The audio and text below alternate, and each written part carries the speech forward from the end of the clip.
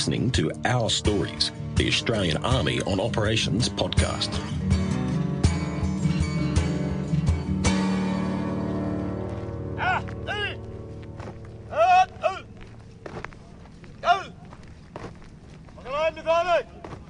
This is Task Group Taji Rotation 4, a combined force of Australian and New Zealand military personnel who are here in Iraq on a training mission working with Iraqi security forces and law enforcement agencies. And with me today is Captain Isabelle Cowley, who's one of the training team leaders here. So tell us a bit about what you're doing here today out on the range. Well, today we are training the Iraqi police force. We're training them to prepare them to be a hold force up north in Mosul. As a hold force, they can be expected to secure, defend and, effectively hold ground that has already been cleared but still needs to be secured against Daesh. Why is that so important? It's so that the ground that's already been cleared won't be retaken, and it's all steps towards securing Mosul. In the end, that's what we want to do. That's what they want to do. And you've been working with the police here for some weeks now. So tell us a bit about what you've observed as a training team leader. In the end, they're just like every other force that we've trained and every other force that you work with back in Australia. They're just soldiers. They want to be better. They've seen a lot of devastation, which is very sobering for us as an Anzac force here. They've started at I guess you'd call a recruit level. They've increased pretty significantly, which is good for us. It's good for them.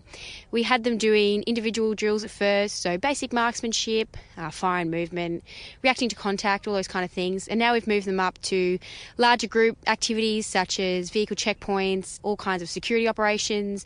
We've taught them urban clearances of compounds, and now we're moving into how to defend those compounds once they've cleared them. You talk about some of their experiences being sobering. What have they been telling you about their experiences? Because many of them come from Mosul, don't they?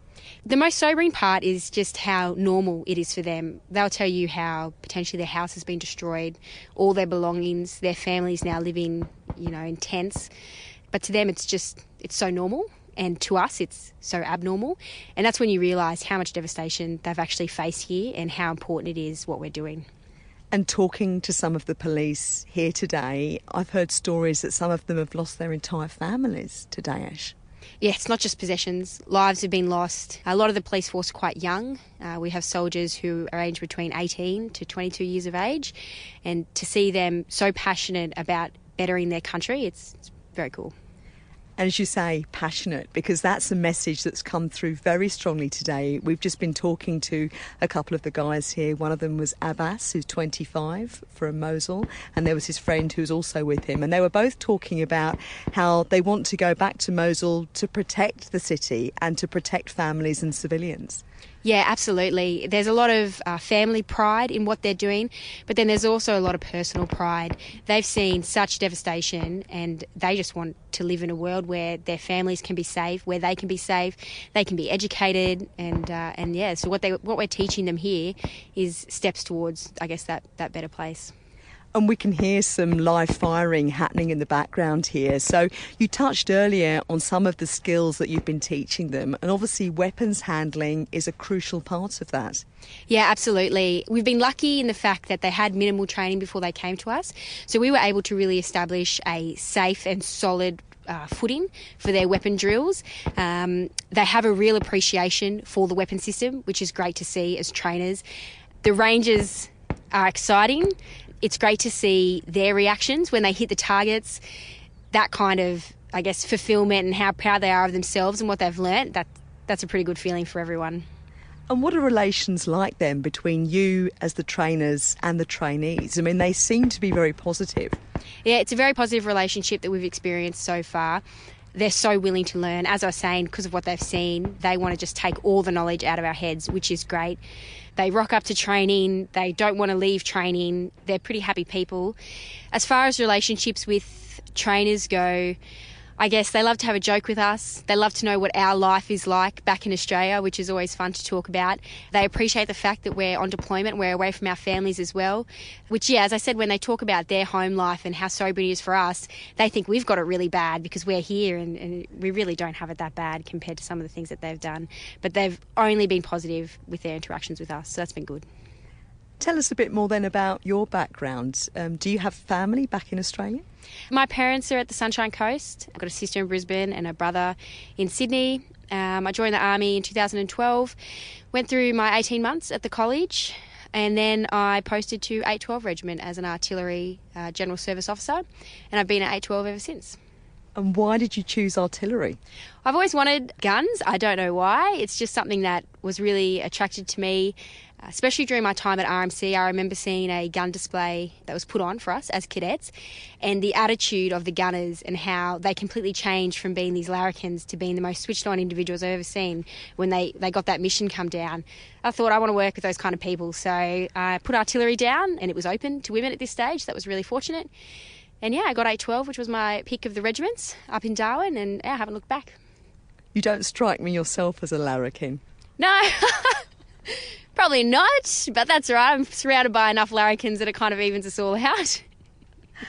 And as an artillery officer, what does your job entail then when you're not on deployment? Artillery's got an excellent career progression for officers. I started off as a troop commander of 2 gun detachments and then progressed to a troop commander of 4 gun detachments. I then moved into a controlled post officer gig, which is essentially analysing the firing data and then sending that firing data to the guns so that the guns can engage. I've now been trained and moved into a forward observer position, so I'll head out and support combat teams on the ground, whether it's infantry or armour or whatever. I'll be in charge of fires and effects for that combat team, just at the pokey end. So how much of that experience as an artillery officer are you using out here in Iraq? Not so much the artillery-wise, but you could say that across all corps. So in my team, I have an engineer, I have a medic, I've got cavalry soldiers, and then myself. Here we're relying on our basic training, which is actually really good to get us all back to our roots. There have been opportunities where we've been able to delve more into our subject matter expertise. Yeah, not too much artillery being used here, unfortunately, but I'm still really enjoying it. What are you hoping then to get out of this experience in terms of an overseas deployment? I'm hoping to grow my skills as a leader. I'm hoping to build solid networks with our coalition forces over here as well. I've been doing a bit of work with the American pilots and doing a bit of training with them, which has been really exciting. That's probably where I've gone closest to home as far as artillery is concerned. I'm hoping to develop professionally as an officer over here. There's quite a few officers over here, so we've been able to really look at how we tackle problems, how we, assess our capabilities. Also just want my team to have a good time. I want to get us all home in time for the dry season. Is it what you expected coming out to Iraq?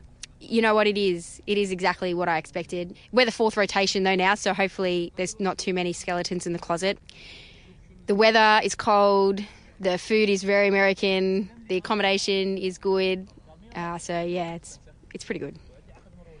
In terms then perhaps of what you're going to take back home with you, what do you think your lasting memories and experiences are going to be from here? Probably the training audience. The Iraqi security forces, it's surprising how much like Australians and New Zealanders they are in the end. Yes, they speak a different language, but they're just soldiers. They like some commanders, they don't like some commanders. They don't want to crawl around in the mud, just like how I wouldn't expect my soldiers to want to crawl around in the mud. They like shooting their guns. We like shooting our guns. They're completely different background. They face completely different situations to what we face, but we're surprisingly similar. And do you feel you're making a difference here? Yeah, we are definitely making a difference. You see it with a period of instruction that goes for 4 weeks, from what we started with to the level they're at now. You feel pretty proud. Captain Isabelle Cowley, thank you very much. This is Captain Sharon Maskell-Dare reporting from Task Group Taji, Rotation 4. This podcast is produced by the Australian Army and is copyright the Commonwealth of Australia.